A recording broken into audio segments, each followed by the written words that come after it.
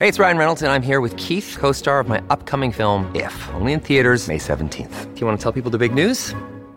All right, I'll do it. Sign up now and you'll get unlimited for $15 a month and 6 months of Paramount Plus Essential Plan on us. MintMobile.com/switch. Upfront payment of $45 equivalent to $15 per month. Unlimited over 40 gigabytes per month. Face lower speeds. Videos at 480p. Active Mint customers by 531.24 get 6 months of Paramount Plus Essential Plan. Auto renews after 6 months. Offer ends May 31st, 2024. Separate Paramount Plus registration required. Terms and conditions apply if rated PG.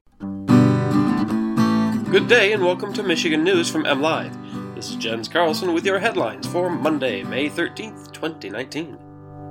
Today, data shows Michigan roadways are getting worse, our forecast calls for warmer weather, and we say goodbye to Coach B. More than 36,000 miles of Michigan roadways that are eligible for federal aid repair costs have been rated in poor condition. That represents 41% of all federal aid roads in Michigan. It is the state's highest percentage of poor ratings over the past 10 years. By county, Manistee County had the highest percentage of poor ratings at 67%. Although the number of poor ratings have been on the rise, with an increase in each of the past 6 years, the number of good ratings has also seen a slight increase. Berry County had the highest percentage of good-rated roads at 40%. After a rather chilly Mother's Day weekend, MLive Chief Meteorologist Mark Torregrossa has a pleasing forecast for us.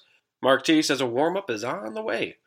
Of course, Lower Michigan should expect higher temperatures than the UP, but overall, the weather pattern is nearing a change to late spring.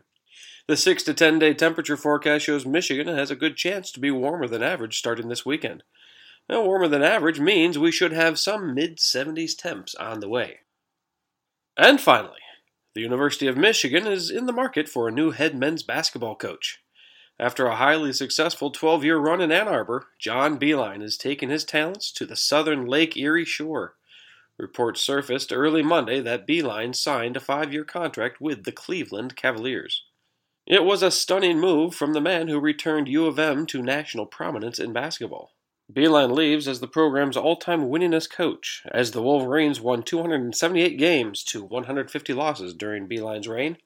The school won 2 regular season Big Ten titles, 2 Big Ten tournaments, went to a pair of Final Fours, and reached 2 national title games.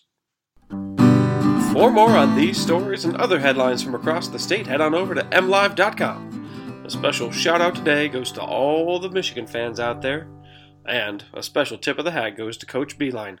It was one heck of a run.